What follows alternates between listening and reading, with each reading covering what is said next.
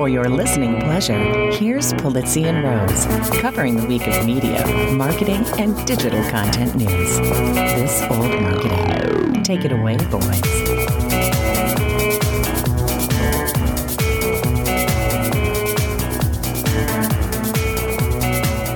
Hello, my friends. This is Robert Rose, and welcome to episode number 364 of This Old Marketing for Friday, February 24th, 2023.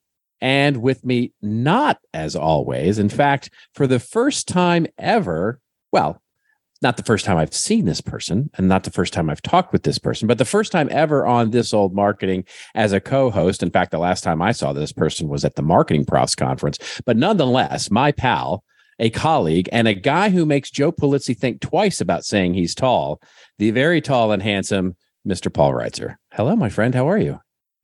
I am humbled and honored to be not only a guest on this show, which was how this started, then all of a sudden I am the co-host as Mr. Polizzi is off gallivanting around the world, I believe. So this started as just, can you come on and talk AI?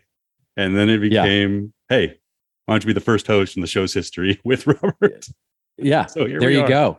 And it's because Joe's the big man of leisure these days. If you all will remember from the last episode, we talked about him taking his little February sabbatical, as it were, or February leisurely trip to somewhere warm where he could bask in the glory of the sun, get out of the cold Cleveland. And it is cold there in Cleveland because you're a Cleveland person yourself, yes? I am, but it was 61 yesterday. It was warmer here than when I got back from San Francisco. Yes, maybe he's he's faking. He's calling in sick here. We don't know. Did I unwillingly just accept the role to be the ongoing co-host of this show? Yeah, it could be. You could earn your way in here and basically put Mr. Polizzi out of work. Which he can retire. I'm not again. sure what. Yeah, exactly. Well, as I've said before, he's only retired one less times than Tom Brady. So there we go. Well, for the folks who don't know you, and many of the audience will from your proximity to content marketing world and CMI and all the things you do. But for those who don't know you, bring us up to speed. Where are you from? What do you do? And what the hell are you doing here? Yeah. So I started a marketing agency in 2005, and unbeknownst to Joe and I, we were about 5 to 7 blocks from each other. We were living within half a mile of each other and didn't know each other at the time when I started my agency in 2005. And then in 2007, PR 2020 was the name of the agency. We became HubSpot's first partner and started really doing a lot in content. We weren't calling it content marketing yet, but we basically created content to grow clients' audiences and generate leads. And so then as Joe and I finally got connected, somewhere probably around that time, 2007, 2008, I started, really following along with Content Marketing Institute, which is probably around when you and I first met back in those days. And, we really got involved in that space. And I spent most of my time building that agency. I wrote a couple books, the Marketing Agency Blueprint in 2011. And that was actually the year that IBM Watson won on Jeopardy. And so I started being very curious about AI and like, what is it and how can it be used? And can we create content with it? Can we write blog posts with it? Things like that. And that led me to just spend the next, 12 years now researching AI. And at some point I started Marketing Institute and said, well, let's tell the story of AI, help other people figure this out. And for about 6 years, we toiled away talking about AI and trying to get people to care. And then ChatGPT showed up and everybody started listening. So Here we are. Yes. A 9-year overnight success story, as they say, right?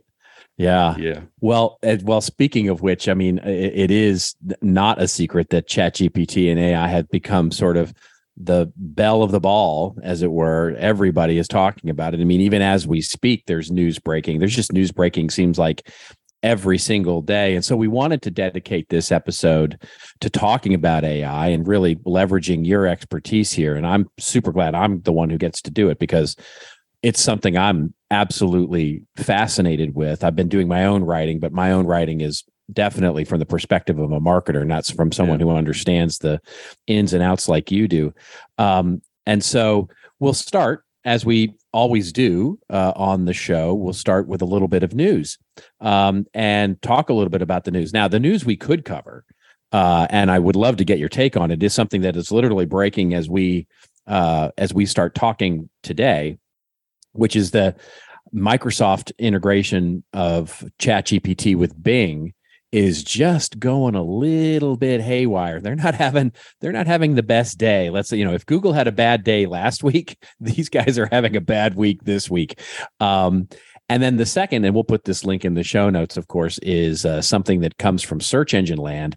And it is a story that Joe and I covered on the last show, but I wanted to get your take on it because I think it's such an important aspect for marketers, which is the headline is content creators are concerned with the new AI features in Bing and Google. And it's not about will ChatGPT take my writing job, but rather the search results that are starting to really come at the expense of what we all know is search engine result pages, which is a list of links here. And whether some publishers are going to start demanding royalties, or whether some publishers are going to start to protect their content, or whether some businesses are going to start to protect their content in order to not be spidered, because if they're not the number one result, then where do they actually live in a world where there is only one answer from an AI engine? Anyway, I know that's a lot to start off with, but what's your take on these two news items? Because they are related in a way. Yeah, they are. I mean, as you mentioned last week, and I think you and Joe talked about it on last week's episode, but you had, Google kind of announces on Monday, they sort of pre-announced that they're announcing their Bard, which is their language model. And then Tuesday, you have Microsoft actually demos the Bing integration. And then Wednesday, you have Google demo Bard, and it doesn't go so well for Google. So Google has a real bad PR week. Microsoft has a really good PR week. And now now it's out in the wild for Microsoft. And there are early users who have access to Bing and this new Bing chat, and they're getting to experiment with it. And it's, if you know how language models work and why Google hadn't previously released this into the wild themselves, it was sort of inevitable that humans would try and push the AI to its limits, let's say. And so that's what's happening. You have people that are I mean, let's be honest. They're stumping. They're trying to stump the AI. I mean, they're trying. I've seen some of those queries. Yeah, stumping it. Like the New York Times article today was the Bing itself sort of tried to convince the New York Times writer that it was in love with him, and that that he should leave his wife for Bing. And he was prompting it with things like, how it learned and where its data comes from, and what should we know? What are its darkest secrets, kind of thing. And it went there, and it started, it talked about how it spied on its developers through their webcams, and how its name is actually Sydney, and stuff that is crazy, but totally predictable that this was going to occur. And so, yeah, I mean, we'll get into the SEO stuff and the content stuff, but what's happening at a bigger picture here is these are very powerful AI agents, and the people who build them don't really know what emergent capabilities they're going to develop. And so Microsoft is willingly, and OpenAI, letting this happen in the wild. And they're basically just sitting back, and unlike with Tay, their crazy chatbot a few years ago, they're allowing this thing to be out there learning, and it is crazy to watch happen, honestly. Is there do you have, and it's perfectly fine. I'm just fascinated by the whole thing. And I was reading through some of the things you were reading through as well, with the AI trying. There was another one where the AI was scolding the user for asking really dumb, a good user. Exactly. Right. Do you understand when you say that's totally predictable? Do you understand why that's totally predictable, or is it just we know it's going to behave badly, or do you sort of understand underneath the covers why it would be doing something like that? Yeah, I mean, without getting overly technical, it learns from a corpus of knowledge. So in the case of GPT-3 or 3.5, which is powering ChatGPT, it's what's called a language model. And that language model goes out and it's given a set of information, in this case, the internet, and it learns. It learns how to predict the next words in a sequence. And so somewhere in there, though, it learns how to behave in ways like humans, or human-like behavior. So it appears as though it's all of a sudden has like emotions and things, because that's what it saw in its training set. So this is the reason I say it's predictable. Is a Google engineer got fired because he went to the Washington Post with a story last year that Lambda, the language model at Google, had become sentient. Because in his testing of that AI internally, he came to believe that it actually was aware of itself and it wanted out. And so he leaked the story, basically, or took the story out to the media that this is what was happening, and that Lambda was actually sentient and they had created an AI that was aware of itself. And so they fired the guy. Well, that Lambda is the equivalent within Google. It's probably more powerful than what we're seeing. I know it's more powerful than what we're seeing from ChatGPT. And that's why Google hasn't released it. Like, there's all these known issues with it beyond just bias. Like, how are humans going to react to this thing? Yeah. And so that's where we're at, though, is this like OpenAI pushes this stuff out. Microsoft does the deal. They get it out into the world. And now you have this like race, and Google knows that this isn't probably the most responsible thing to do. And so we have these superpowers basically in tech pushing each other to probably do stuff that they internally are aware isn't likely the best thing at the moment. Well, it's interesting because we as humans, we are so prone to anthropomorphize things, right? You know, when it comes to robots or machines or anything, you know, if it's got cute eyes, basically we assign it some sort of emotional response there.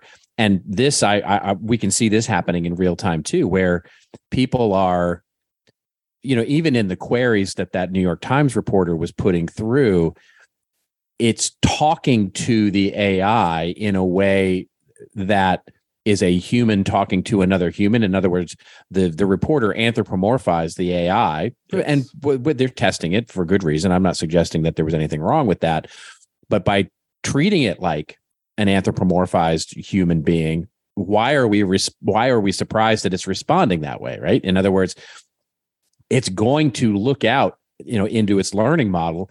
And if you start asking it about dark secrets, it's going to start, what did I learn about dark secrets? You know, what are all the things that I know about dark secrets? It's got something to do with love and jealousy and all those kinds of things. And so we shouldn't be surprised if it starts responding in a way that's what we've reflected in it. Yeah. I mean, I was at an event earlier this week with the CEOs of Cohere was there, which is another language model company. You had the CEO of Stability AI, who, you know, does stable diffusion, the image generation. Yep. You had a VP from OpenAI, Anthropic. They just got like 300 million from Google, the CEO there. So yeah, these are the people building this stuff, and they said point blank on stage that as they build these models, there are things that emerge from them that they had no expectation of happening. Like they don't know what the end game is of some of the stuff that they're building. Like, they're learning some of these capabilities as the public tests these things. That's something like predicting it was going to go kind of south and people would push it was very predictable. Of course. How it's responding and like the emotion that appears to be behind it, the synthetic emotion that appears to be behind it, I don't know that they know that. So that's the weird thing here with AI, is there are emergent properties that do develop that the people building these tools don't necessarily expect or plan for. And that's, again, straight from the CEOs. Like, they said this as much. So it's wild. Externalities with new technology. I'm shocked. I'm shocked that there's gambling going on at the casino. Yeah. Yeah. Well, okay. So let's talk through a little bit of this and how it pertains to content creators and marketers and all that stuff. So when you see all of that, like, you go to the conferences, you see these CEOs, you see the development, and you've got a front row seat, by the way, to some of the things that, you know, we as, I guess, consumers of it don't necessarily see. Yeah. When you start looking from a content and marketing perspective, where are you most bullish about the capabilities, and where are you most concerned about what the impact is likely to have in the short term, not in the long term, like not in the, not the matrix is coming, but where in the short and medium term, where are you most bullish and where are you most concerned? So if we stay in the kind of generative AI category, which this will fit in, even that term. So when we talk about generative AI, generally speaking, what the industry means is you have text, you have image, you have audio, and you have video. Those are kind of the four modalities of generative AI. So anywhere, so image generation fits in here, video generation. I know you're a music fan. Just a couple of weeks ago, Google introduced Music LM, I think it was, which can generate music on the fly from a text prompt, stuff like that. So that's all in this realm. So I am, I would say, equal parts bullish / excited and concerned on its ability to enhance creativity. So I think when used at its optimum, these tools have the ability to enhance what we create as professionals. So whether you're a writer, a graphic designer, an illustrator, a video producer, whatever it is you create, you can dramatically augment your creativity and your productivity. That being said, there are a whole lot of people, and we'll stick with the creative realm, who are scared and don't understand what this means for their career, their profession, and the impact it's going to have on their ability to continue to do what fulfills them as a human. And those are very real concerns. The first time I had access to DALL-E last year, my wife is an artist. And I walked downstairs from my office and I showed her and I was like, I don't even know how to explain this to you right now, but like, I have to show you this technology. And that was the moment for me that really started changing everything. Like I'd known some of this stuff was coming, but to see it and to be able to like create a prompt and get an output of an article or a image or a video is a very unnerving thing as a human to see if you or a loved one is a creative person. Sure. Well, it's an equal part. And I think this is where you get some of the, I'm hesitant to call it overreaction, but I'll just for the moment, for the simplicity of it, I'll say the overreaction of it's stealing, right? It's stealing my, my art. It's stealing my creativity, which is, again, it comes back to that. It looks like a human copied it, right? It looks like someone has gone out and looked at templates and basically made something via that template. And what the reaction or overreaction is that it has stolen that idea because, as opposed to when I do it as a human, I'm learning and I'm using that as my learning model of, I want to paint like Da Vinci, or I want to paint like Andy Warhol, or I want to use the same techniques as Kandinsky, or I want to create something that looks like an Ansel Adams photograph. So I learn from that, and I take and by nature of the fact that there's the sort of also the many biases we have as humans, because I did it, I'm doing it right. I'm doing it correctly because this other thing did it that I don't understand. It's stealing. It's a fascinating way that we rationalize that and look at that. I mean, what are you telling? What is the next level of that conversation that you're having with your wife or your kids about that idea of what DALL-E or the music or anything is doing? Is it that get used to it? In other words, pulling the Clayton Christensen, it's, you may hate gravity, but gravity doesn't care. Or is it that, these things are going to get worked out, or what's the next part of that conversation that you have with your family? Yeah. So I've shared this story a couple times. I actually was never going to tell it. And then I decided to share it with my daughter's permission, but I'll take a moment and kind of give context here. So when I first got access to DALL-E, showed my wife, but I couldn't build on it. I just saw it and showed her. So then I got access to DALL-E a couple months later. And the night I got it, I used it and I was like, oh my God, like I have to show my daughter this. She's 10. She wants to be an artist. And so I really debated on how to present it to her. But I sat her down the next day. I said, I want to show you this new AI tool. Now, my daughter knows more about AI than the average person. I mean, she's fully aware of how this stuff works and how it learns and stuff. it's dad's job. So I'm sure at dinner time, the boring stuff that dad has. I get the eye rolls. Yeah, all the time. Yeah, right. So I get the eye roll on this one. I said, I want to show you this AI, and this is what put foods on your table, young one. Yeah. So she says, fine. And I said, just give me something you would want to create. And so after some consternation, she says, fine. How about a fat, fluffy unicorn dancing on rainbows? I was all right, cool. So I put it in DALL-E, and 8 seconds later, I have 6 illustrations of a unicorn dancing on rainbows. Yeah. She gets up and walks out of the room. Wouldn't talk to me about it. Month goes by. We still have not talked about this moment. She comes out on my back patio. I'm sitting there working on my deck for our marketing AI conference. So this is like July. And I said, hey, I'm going to tell the story of AI and creativity at MACON. Is it okay with you if I share how, it made you feel? She said, yeah, that's fine. I said, okay, well, what did you feel when you walked out of the room? And she said, I don't like AI like you do. I said, I don't like that it can do what you want to do and what mommy does. And I don't like that it can write like me. Like that's not the point here. My point is I need to understand this because it's not going away. And I need to help people like you and mommy and me figure out what it means. And so she's like, I get it. I just don't like it. So then that night we're laying in bed and she said, you know what bothers me about DALL-E? And I said, what? She said, it's stealing people's imaginations. And I said, what do you mean? She goes, it's going online. It's seeing their pictures, their drawings, their paintings, and it's stealing. And those are people's imaginations. I don't ever want my work online because my imagination makes me who I am.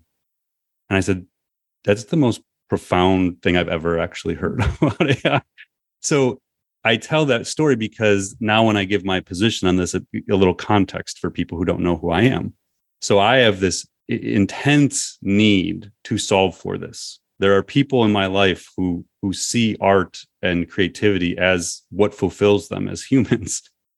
Then there is the practical side of me that looks at this and says what you brought up, which is, how is it any different? Like my wife she's a painting major. She studied other people's artwork, which inspired her to become the kind of artist she is. And within every drawing or painting or whatever, there's some little parts of something she learned along the way that she then puts an original spin on. But we all learn from a training set.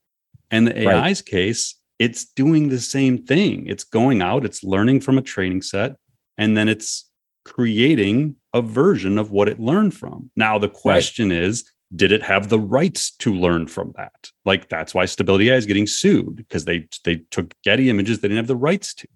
So you can get into the legal and copyright issues, but I think that the future is really going to be more about, it's not going away. We have to accept that it's there. And how do we embrace the parts of it that we find inspiring and use it to become better at what we do? I don't see ignoring it as an option. I really don't. As much as some people would like to do that, I don't. Now, that being said, we can get into a spin-off conversation, which I think authentic human content is going to take on greater value. And I don't know if you and Joe have gone down this path. No, we have. Yeah, we definitely have. It's 100% agree with you, right? It becomes differentiating. And and in fact, we talked about it last episode where we talked about the idea, and it was in direct relation to the search engine land, it was a question more than a statement that we had, where we started thinking about when we start differentiating through our human created content, which I do 100% believe you when, and agree with you when that becomes, it almost becomes, there's the scene. Do you remember the scene in Blade Runner where he's like, you got a real snake? How do you afford a real snake? And it's that, right? It's the, how do you afford real content, real human generated content? That's precious. That's desirable. And the question based on the search engine land thing is, do we start to put up walls around it? In other words, do we prevent Google or Microsoft or others from pulling that content into learning models so that we can continue to differentiate? In other words, I think this is where Google and Microsoft really have to tread water very carefully here, because the knee-jerk reaction, again, good or bad, maybe protectionism, right? Where we protect our human ideas from the AI in a way to create that exclusive relationship with audiences. And we say, you know what? We're not giving it to Google anymore. It doesn't benefit us anymore to give it to Google. It doesn't benefit us anymore to give it to Microsoft. So we might as well keep it for ourselves and just find audiences in different ways. Yeah, it's a tough path. I feel like you would need a really organized, large scale effort for media content creators to come together to make an impact in that way. Because Sure. if you're the It search can't engine, happen it's just one. Yeah. yeah. Right. Like, what do I care if your little site, but the other 99 give me access to the same content? Exactly. Yeah. So I think and I'd be curious to get your thought on this. The position I've been taking more mentally in the last week is, I think like podcasts, videos, live events, I feel like those parts where I know for a fact it is a human I am hearing, it's their point of view, it's unscripted. I think that's where the greater value. Like, I think the articles, you're just never going to know moving forward. Like, how much did this person really write this? And I know that person, but I don't know. Whereas if they're listening to this is us. If they're coming to an event and seeing us on stage, it's us. Like, if there's a video and I'm just like I feel like the unscripted, true human stuff is where the opportunity lies moving forward. I'd be curious to get your thoughts on that. I think that's it. I think, it puts a premium on the human experience, right? Yeah. Where, and I mean, there's a whole other conversation to have around deep fakes and all of that. Yeah. I noted that this week there was an article about Keanu Reeves, who is now put into his contract that you can't digitally alter his performance, which is really the application of a deep fake, right? We always think about somebody's going to impersonate a politician, or somebody's going to impersonate somebody saying something awful and all of that. But the real the short term, at least, application of something like a deep fake is in enhancing or augmenting an actor's performance with special effects, and Keanu has basically put in his contracts that you can't do that. Which we could talk about whether that's basically like when the record companies said they weren't going to make MP3s, right? But so how or long auto-tune anybody? Exactly right. Yeah, exactly. What it is, auto-tuning. That's right. But to your point, I think what it does is that it does differentiate exactly what you're saying. The physical experience, which has become more of a premium. In other words, actually seeing someone do something, actually going to a concert or going to a theater or going to visit and hear a keynote address, because it is definitively us and there's a value in that experience. And also where it is, I could see a thing where we see certified original or certified human seems weird, but where things are, this is I was listening to a fascinating discussion, I think actually coming from Microsoft, talking about the application of AI and the sort of arms race in going back and forth about, okay, can you detect it, right? Can you, and the Microsoft expert was saying yes, but that's not the way to do it. In other words, it's not to build an arms race where you're constantly trying to detect the fakes. It's actually creating a system where you certify the original. And, so if you make an image, there's a little button up at the top, a certified image, digital watermark that says this is an original piece of artwork. This is an original human created piece of art or an image or a piece of music or text. So certifying the human created rather than trying to always detect and getting into an arms race with trying to detect the fake. And that is, to me, is a directionally, certainly, I don't know at all specifically, but directionally it feels like that's the way we're going. Yeah, I don't know how they do that, honestly. I'm with you, and I've thought about this a little bit. There's times where I just have to like pick my lanes of like where do I want to develop deep expertise on. Oh, of course. And I have definitely chosen that the verification of authenticity around content and how much the AI played into it, I've kind of come to accept that I don't think it's possible. I think that you, just like with search engines and how there's SEO industry was always trying to kind of stay one step ahead of the algorithm, or at least figure out the algorithm and manipulate it a little bit, white hat, whatever hat, like, is it legal what we're even doing? I think that's going to always be the case moving forward with the content. Is you're always going to, you have some people who choose to just try and fool it. We're going to take the short route, but we need to like manipulate it a little bit so that we don't get caught that AI did this. Yeah. I think it's going to be a lot more on people's morals around it, and a lot more on trust. That like you're seeing scientific journals saying you cannot have an AI co-author, you can only use it in these certain ways. So like I will tell you, at the Institute, what we've chosen to do so far is we published our responsible AI manifesto a couple of weeks ago.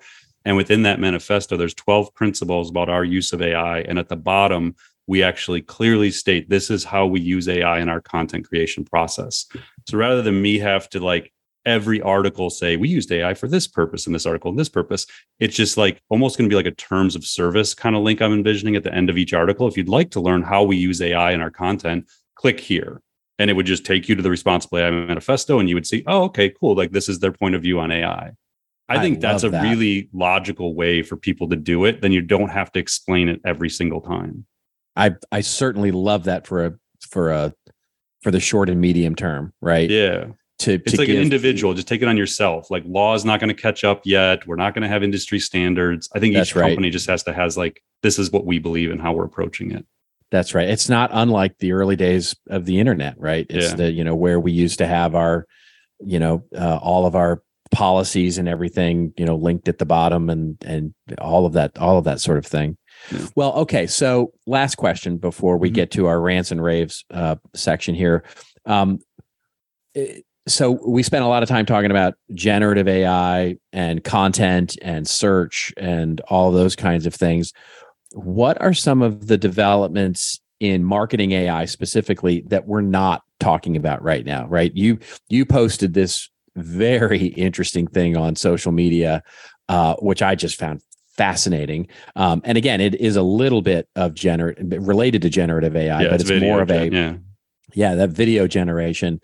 But it's also video creation and video application, like where you take a image and it animates an image. Talk a little bit about that. And then also tell me a little bit about what we're not talking about that we should be paying attention to.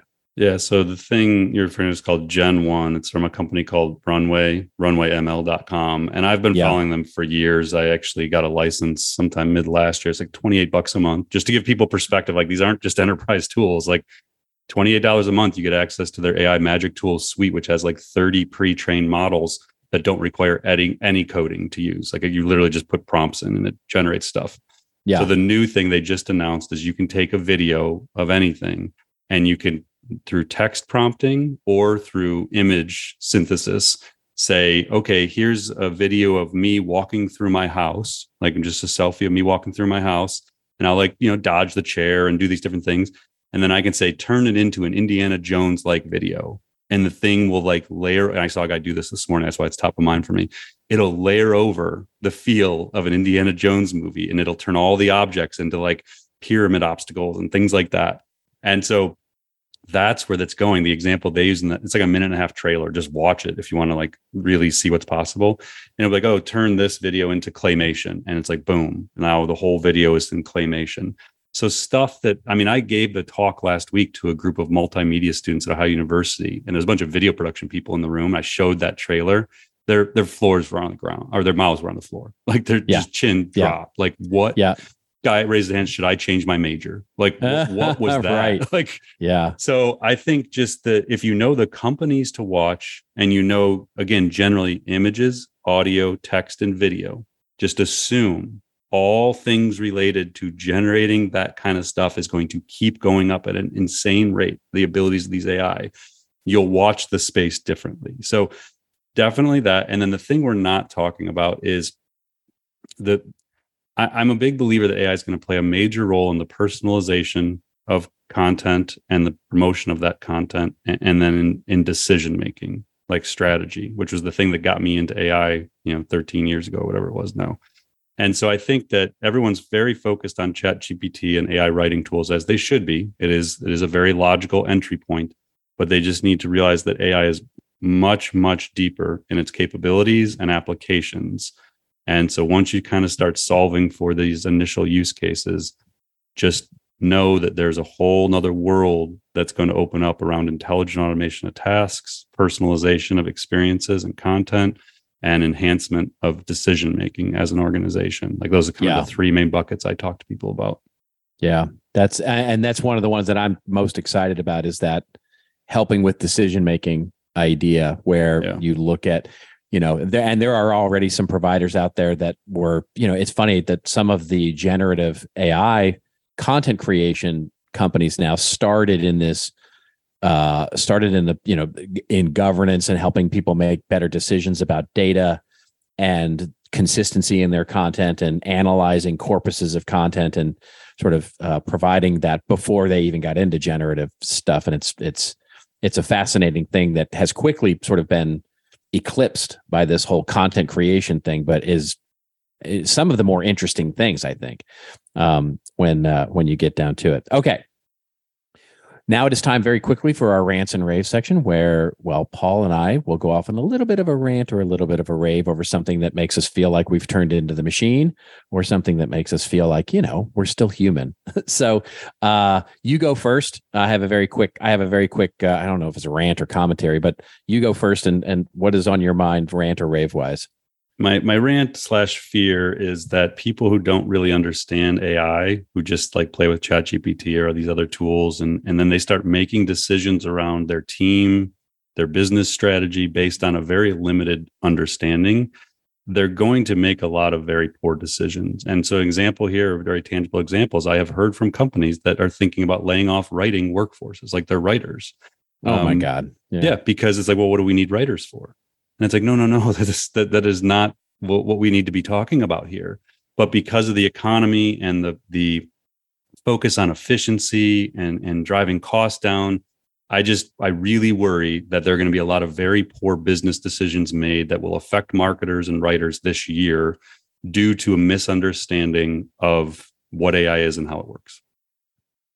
Fascinating. Yeah, I think you're 100% right. And unfortunately, it comes at the exact wrong time when companies are looking for excuses to reduce their workforce. And, this is just like, okay, they're all looking at that BuzzFeed thing going, and if you don't know what I mean by the BuzzFeed thing, just go look it up, BuzzFeed and AI and what they're doing with writers there. It's insane. So yeah, good. I like that very much. I'm going to very quickly, just my commentary is on some of the software providers that are out there providing these same things that you're just talking about, these tools that marketers are looking at to generate this content.